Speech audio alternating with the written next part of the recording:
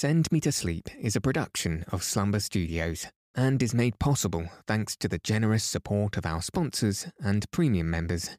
If you'd like to listen ad-free, you can try out Premium free for 7 days by following the link in the episode notes. Now, we'll be right back after a quick word from our sponsors. Another day is here, and you're ready for it. What to wear? Check.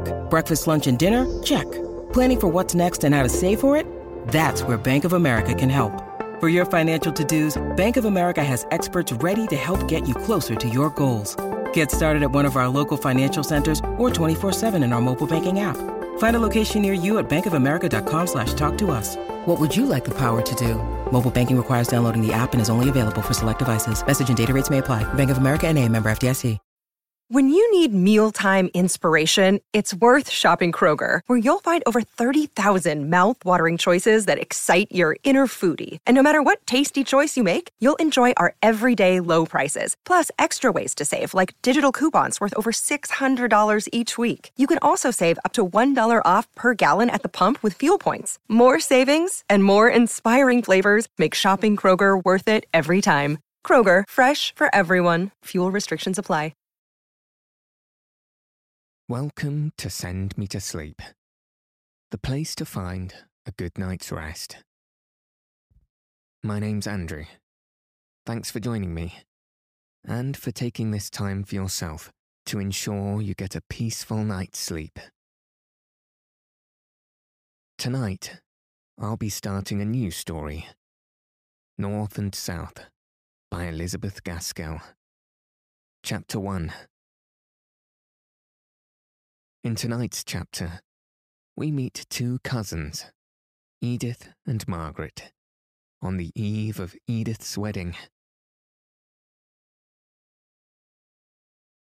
If you haven't already, find a nice place to get cozy.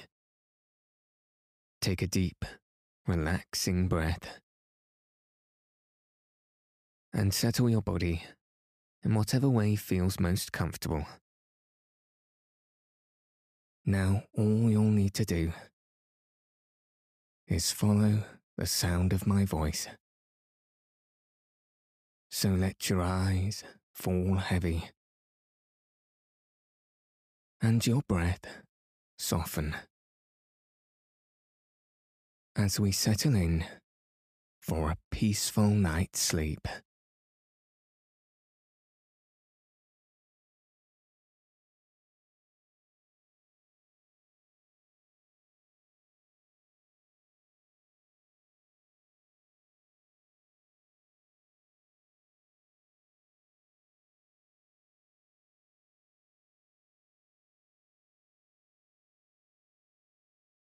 Chapter 1.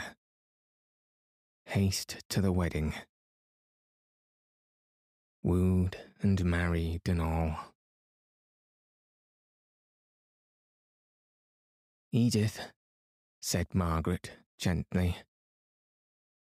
Edith. But as Margaret half suspected, Edith had fallen asleep. She lay curled up on the sofa in the back drawing room in Harley Street, looking very lovely in her white muslin and blue ribbons. If Titania had ever been dressed in white muslin and blue ribbons, and had fallen asleep on a crimson damask sofa in a back drawing room, Edith might have been taken for her. Margaret was struck afresh by her cousin's beauty. They had grown up together from childhood, and all along Edith had been remarked upon by everyone, except Margaret, for her prettiness. But Margaret had never thought about it until the last few days, when the prospect of soon losing her companion seemed to give force to every sweet quality and charm which Edith possessed.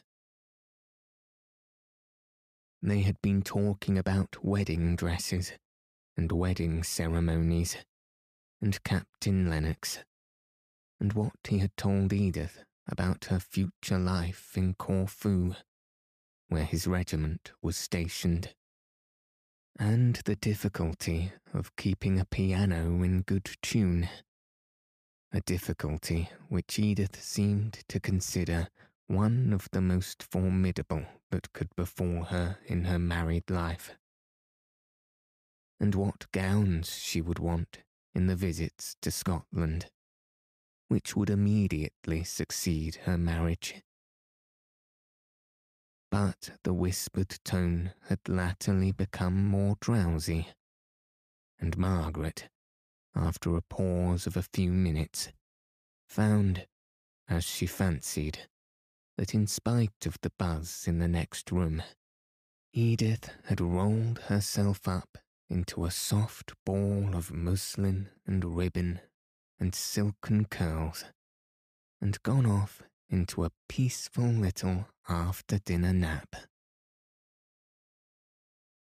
Margaret had been on the point of telling her cousin of some of the plans and visions which she entertained as to her future life in the country parsonage, where her father and mother lived, and where her bright holidays had always been passed, though for the last 10 years her Aunt Shaw's house had been considered as her home.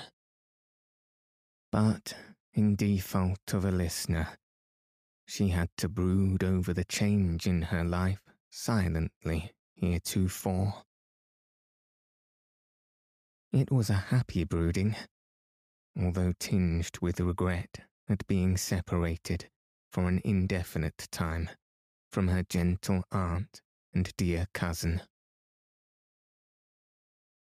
As she thought of the delight of filling the important post of only daughter in Helston Parsonage, pieces of the conversation out of the next room came upon her ears. Her Aunt Shaw was talking to the 5 or 6 ladies who had been dining there, and whose husbands were still in the dining room.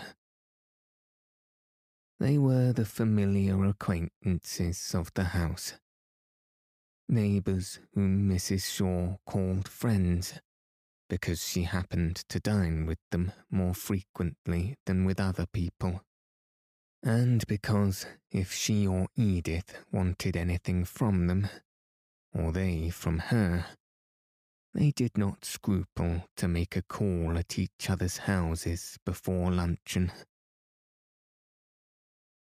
These ladies and their husbands were invited in their capacity of friends to eat a farewell dinner in honour of Edith's approaching marriage.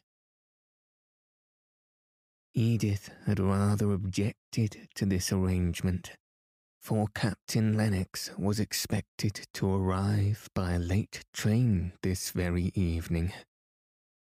But, although she was a spoiled child, she was too careless and idle to have a very strong will of her own, and gave way when she found that her mother had absolutely ordered those extra delicacies of the season, which are always supposed to be efficacious against immoderate grief at farewell dinners.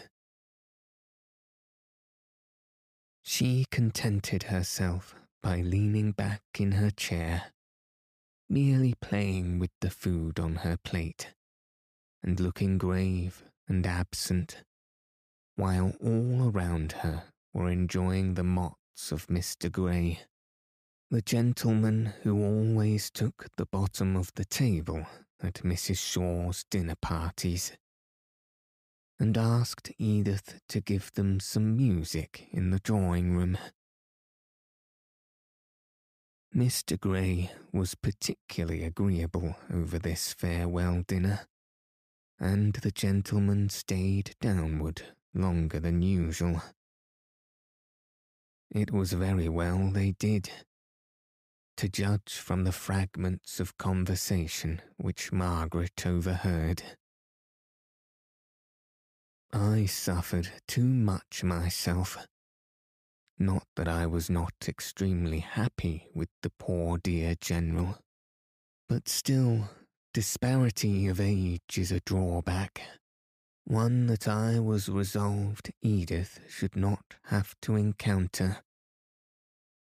Of course, without any maternal partiality, I foresaw that the dear child was likely to marry early.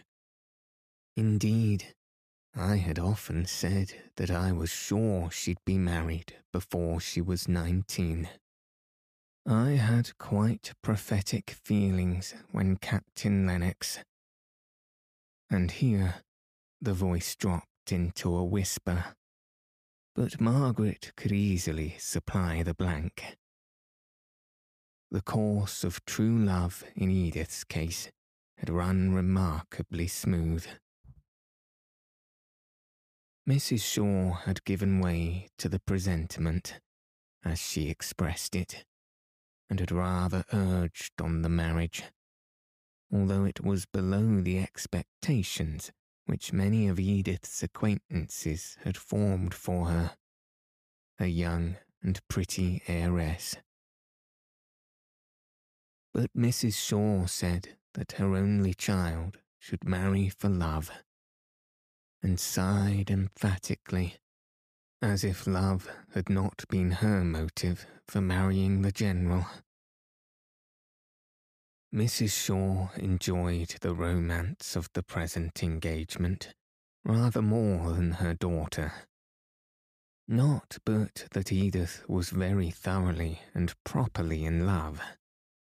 Still, she should certainly have preferred a good house in Belgravia to all the picturesqueness of the life which Captain Lennox described at Corfu.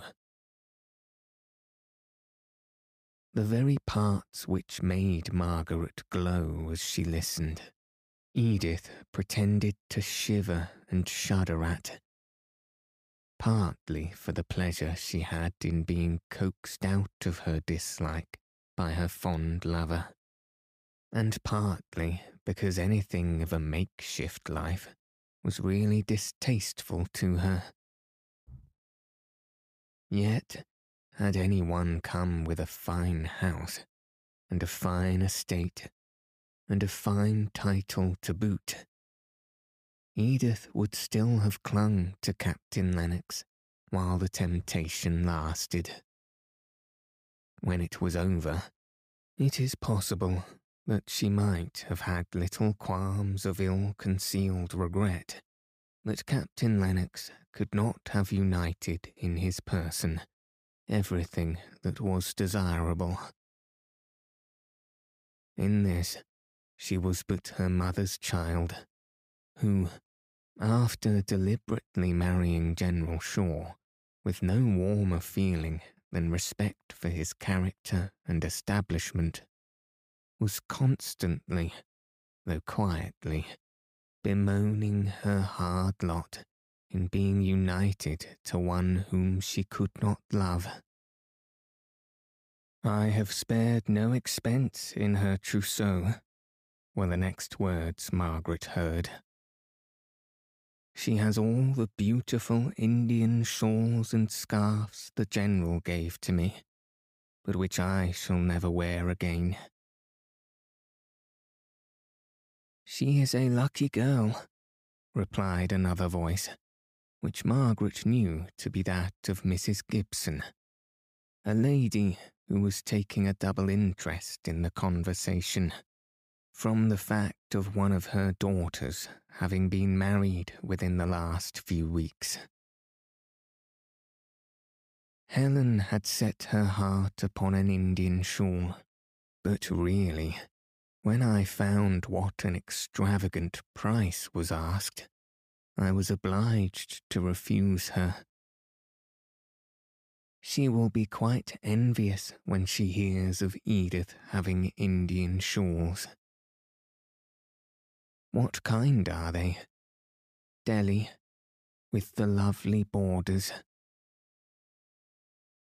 Margaret heard her aunt's voice again, but this time it was as if she had raised herself up from her half-recumbent position, and were looking into the more dimly lighted back drawing-room. "Edith! Edith!" cried she, and then she sank, as if wearied by the exertion. Margaret stepped forward. "Edith is asleep, Aunt Shaw. Is it anything I can do?" All the ladies said, "Poor child," on receiving this distressing intelligence about Edith, and the minute lap-dog in Mrs. Shaw's arms began to bark, as if excited by the burst of pity. "Hush, Tiny, you naughty little girl. You will waken your mistress." It was only to ask Edith if she would tell Newton to bring down her shawls. "Perhaps you would go, Margaret dear?" Margaret went up into the old nursery at the very top of the house, where Newton was busy getting up some laces which were required for the wedding. While Newton went, not without a muttered grumbling, to undo the shawls, which had already been exhibited 4 or 5 times that day, Margaret looked round upon the nursery, the first room in that house with which she had become familiar 9 years ago, when she was brought, all untamed from the forest, to share the home, the play, and the lessons of her cousin Edith. She remembered the dark, dim look of the London nursery, presided over by an austere and ceremonious nurse, who was terribly particular about clean hands and torn frocks. She recollected the first tea up there, separated from her father and aunt, who were dining somewhere down below, an infinite depth of stairs. For unless she were up in the sky, the child thought, they must be deep down in the bowels of the earth. At home, before she came to live in Harley Street, her mother's dressing-room had been her nursery, and as they kept early hours in the country parsonage, Margaret had always had her meals with her father and mother. Oh, well did the tall, stately girl of 18 remember the tears shed with such wild passion of grief by the little girl of 9, as she hid her face under the bedclothes in that first night, and how she was bidden not to cry by the nurse, because it would disturb Miss Edith, and how she had cried as bitterly, but more quietly, till her newly seen, grand, pretty aunt had come softly upstairs with Mr. Hale to show him his little sleeping daughter.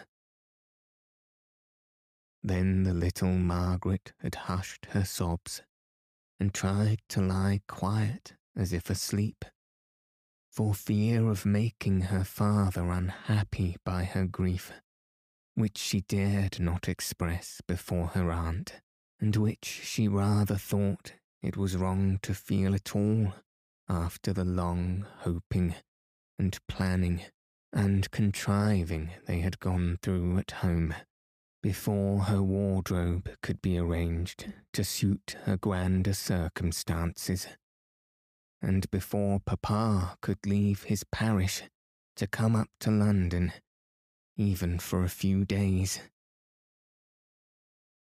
Now she had got to love the old nursery, though it was but a dismantled place, and she looked all round with a kind of cat-like regret at the idea of leaving it forever in 3 days.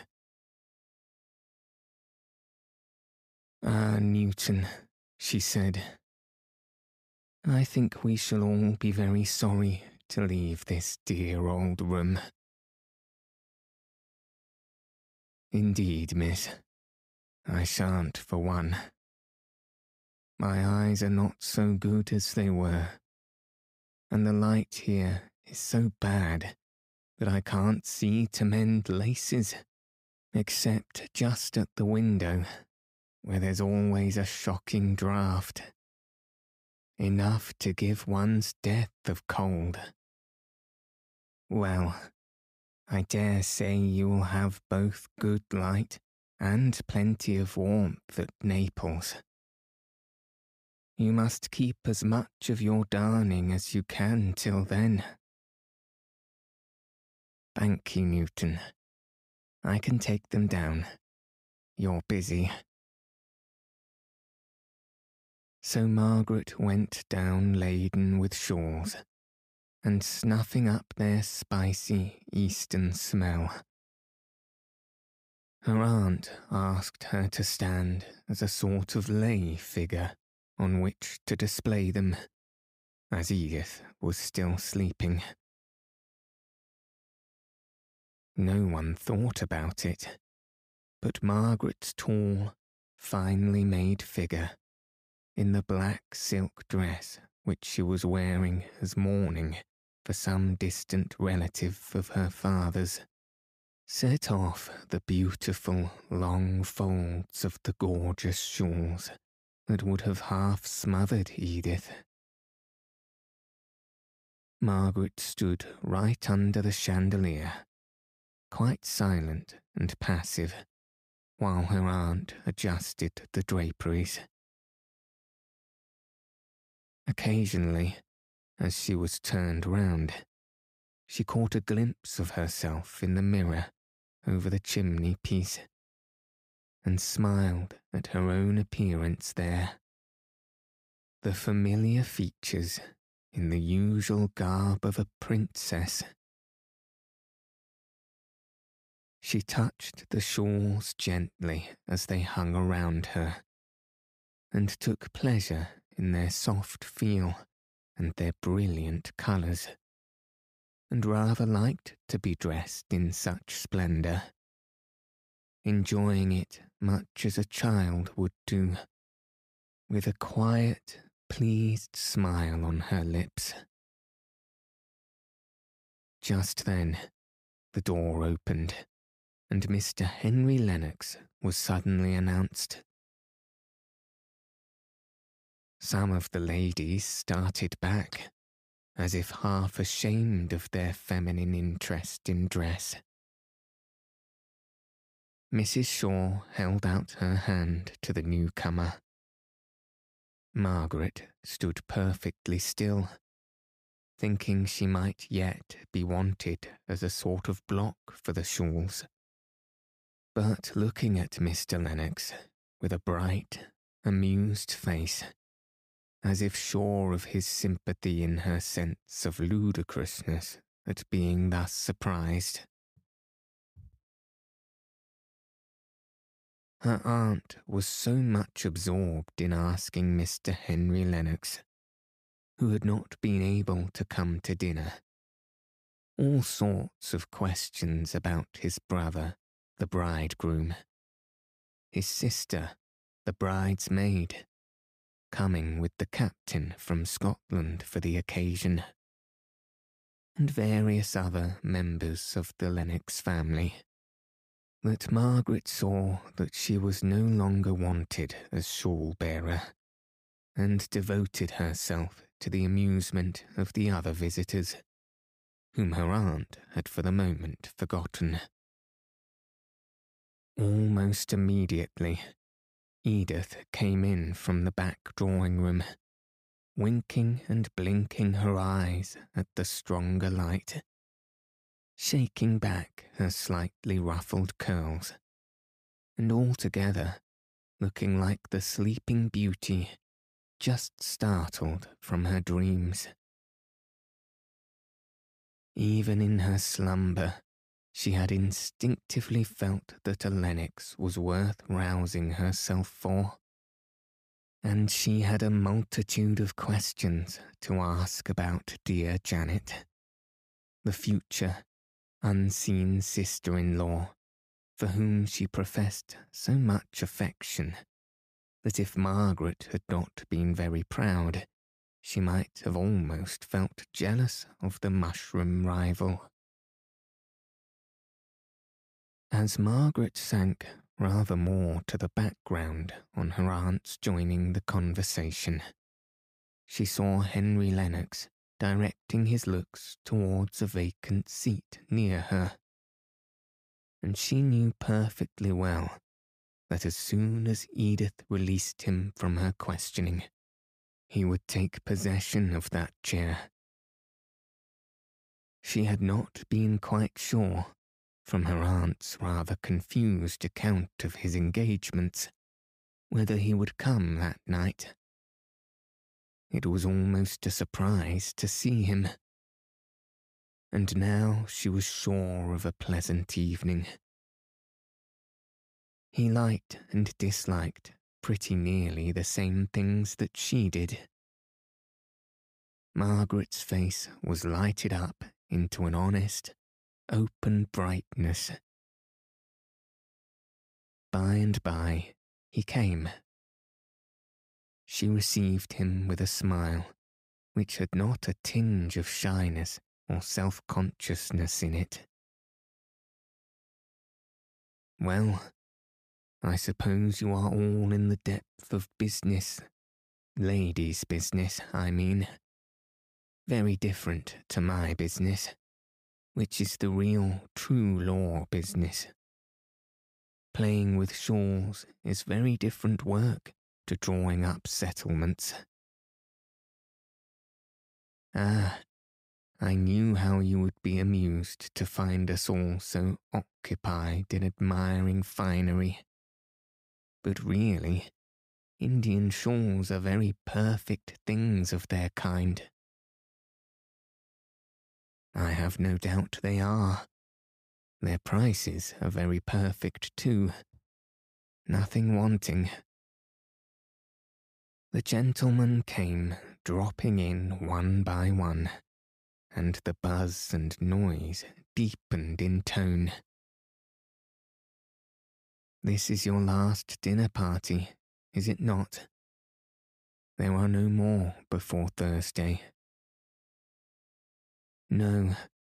I think after this evening we shall feel at rest, which I am sure I have not done for many weeks, at least, that kind of rest when the hands have nothing more to do, and all arrangements are complete for an event which must occupy one's head and heart. I shall be glad to have time to think, and I'm sure Edith will too. I'm not so sure about her, but I can fancy that you will. Whenever I've seen you lately, you've been carried away by a whirlwind of some other person's making." "Yes," said Margaret, rather sadly, remembering the never-ending commotion about trifles that had been going on for more than a month past. "I wonder if a marriage must always be preceded by what you call a whirlwind, or whether in some cases there might rather be a calm and peaceful time just before it." Cinderella's godmother ordering the trousseau, the wedding breakfast, writing the notes of invitation, for instance, said Mr. Lennox, laughing. "But are all these things quite necessary troubles?" asked Margaret, looking up straight at him for an answer. A sense of indescribable weariness of all the arrangements for a pretty effect, in which Edith had been busied as supreme authority for the last 6 weeks, oppressed her just now, and she really wanted someone to help her to a few pleasant, quiet ideas connected with a marriage. Of course, he replied, with a change to gravity in his tone. There are forms and ceremonies to be gone through, not so much to satisfy oneself as to stop the world's mouth, without which stoppage there would be very little satisfaction in life. But how would you have a wedding arranged? Oh, I've never thought much about it. Only I should like it to be a very fine summer morning, and I should like to walk to church through the shade of trees, and not to have so many bridesmaids, and to have no wedding breakfast. I dare say I am resolving against the very things that have given me the most trouble just now. No, I don't think you are. The idea of stately simplicity accords well with your character. Margaret did not quite like this speech. She winced away from it more, from remembering former occasions on which he had tried to lead her into a discussion in which he took the complimentary part about her own character and ways of going on. She cut his speech rather short by saying,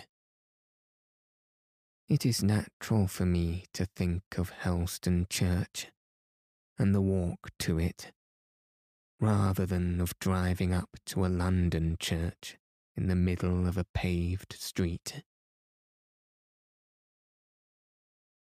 Tell me about Helston. You've never described it to me.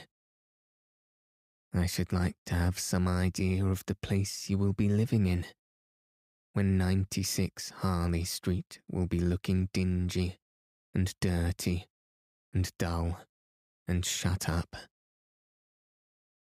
Is Helston a village or a town, in the first place?" "Oh, only a hamlet. I don't think I could call it a village at all. There is the church and a few houses near it on the green.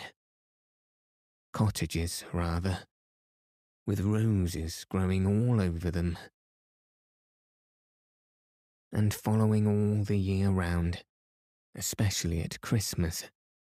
Make your picture complete," said he. "No," replied Margaret, somewhat annoyed. "I'm not making a picture. I'm trying to describe Helston as it really is. You should not have said that." "I am penitent," he answered. "Only it really sounded like a village in a tale, rather than in real life." "And so it is," replied Margaret eagerly. "All the other places in England that I've seen seem so hard and prosaic looking, after the New Forest. Helston is like a village in a poem, in one of Tennyson's poems. But I won't try and describe it any more. You would only laugh at me if I told you what I think of it, what it really is. Indeed, I would not. But I see you are going to be very resolved. Well then, tell me that which I should like still better to know, what the parsonage is like." "Oh, I can't describe my home. It is my home, and I can't put its charms into words. I submit. You are rather severe tonight, Margaret. How? She said, turning her large, soft eyes round full upon him. I did not know I was. Why, because I made an unlucky remark, you will neither tell me what Helston is like, nor will you say anything about your home, though I have told you how much I want to hear about both, the latter especially. But indeed, I cannot tell you about my own home. I don't quite think it is a thing to be talked about, unless you knew it. Well then, pausing for a moment, tell me what you do there. Here you read, or have lessons, or otherwise improve your mind, till the middle of the day. Take a walk before lunch. Go a drive with your aunt after, and have some kind of engagement in the evening. There, now fill up your day at Helston. Shall you ride, drive, or walk? Walk, decidedly. We have no horse, not even for Papa. He walks to the extremity of his parish. The walks are so beautiful. It would be a shame to drive, almost a shame to ride. Shall you garden much? That, I believe, is a proper employment for young ladies in the country. I don't know. I'm afraid I shan't like such hard work. Archery parties, picnics, race balls, hunt balls. Oh no, she said, laughing. Papa's living is very small, and even if we were near such things, I doubt if I should go to them. I see. You won't tell me anything. You will only tell me that you are not going to do this and that. Before the vacation ends, I think I shall pay you a call and see what you really do employ yourself in. I hope you will. Then you will see for yourself how beautiful Helston is. Now I must go. Edith is sitting down to play, and I just know enough of music to turn over the leaves for her. And besides, Aunt Shaw won't like us to talk.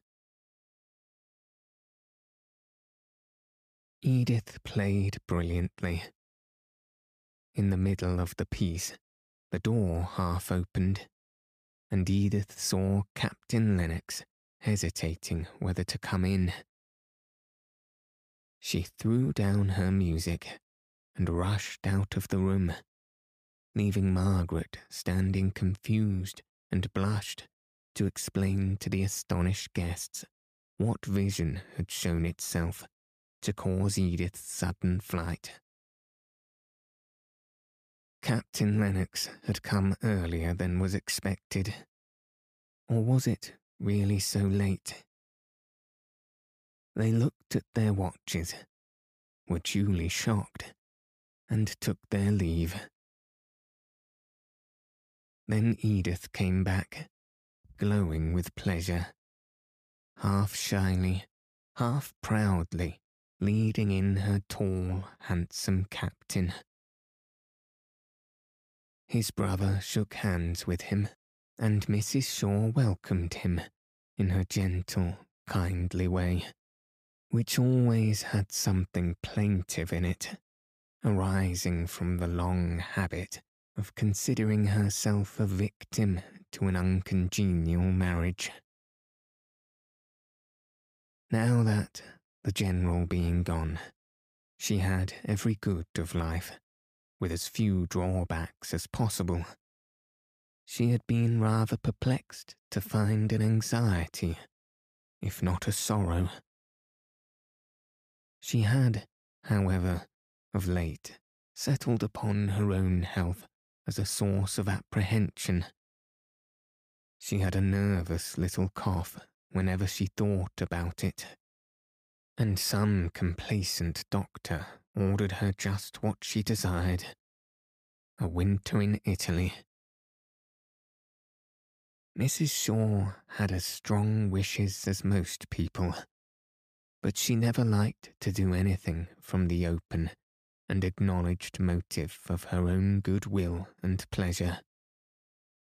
She preferred being compelled to gratify herself by some other person's command or desire.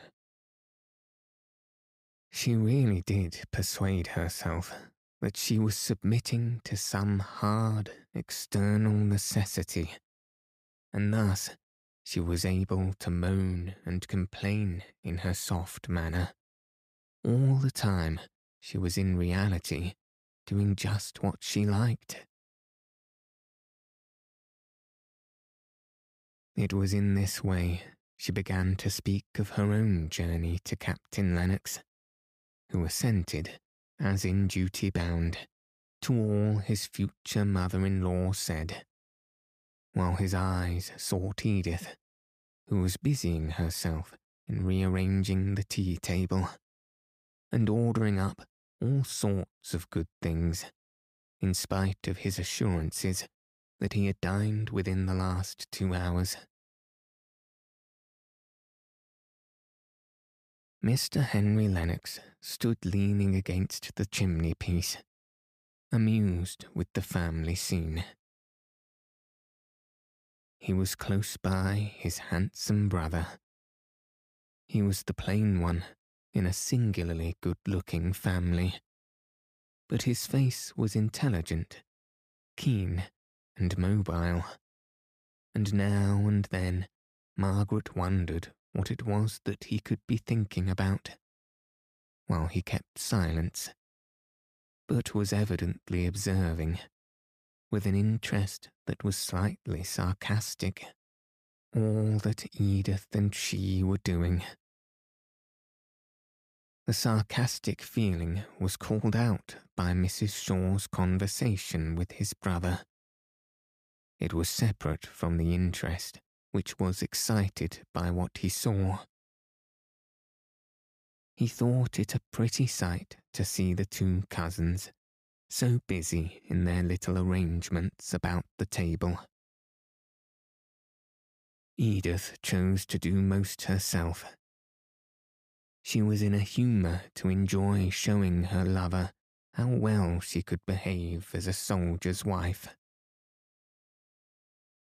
She found out that the water in the urn was cold, and ordered up the great kitchen tea kettle, the only consequence of which was that when she met it at the door and tried to carry it in, it was too heavy for her, and she came in pouting, with a black mark on her muslin gown, and a little round white hand indented by the handle, which she took to show the captain, just like a hurt child, and, of course, the remedy was the same in both cases.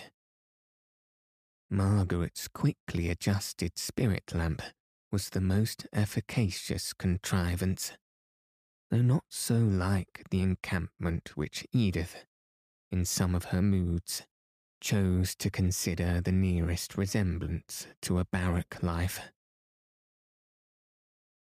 After this evening, all was bustle till the wedding was over.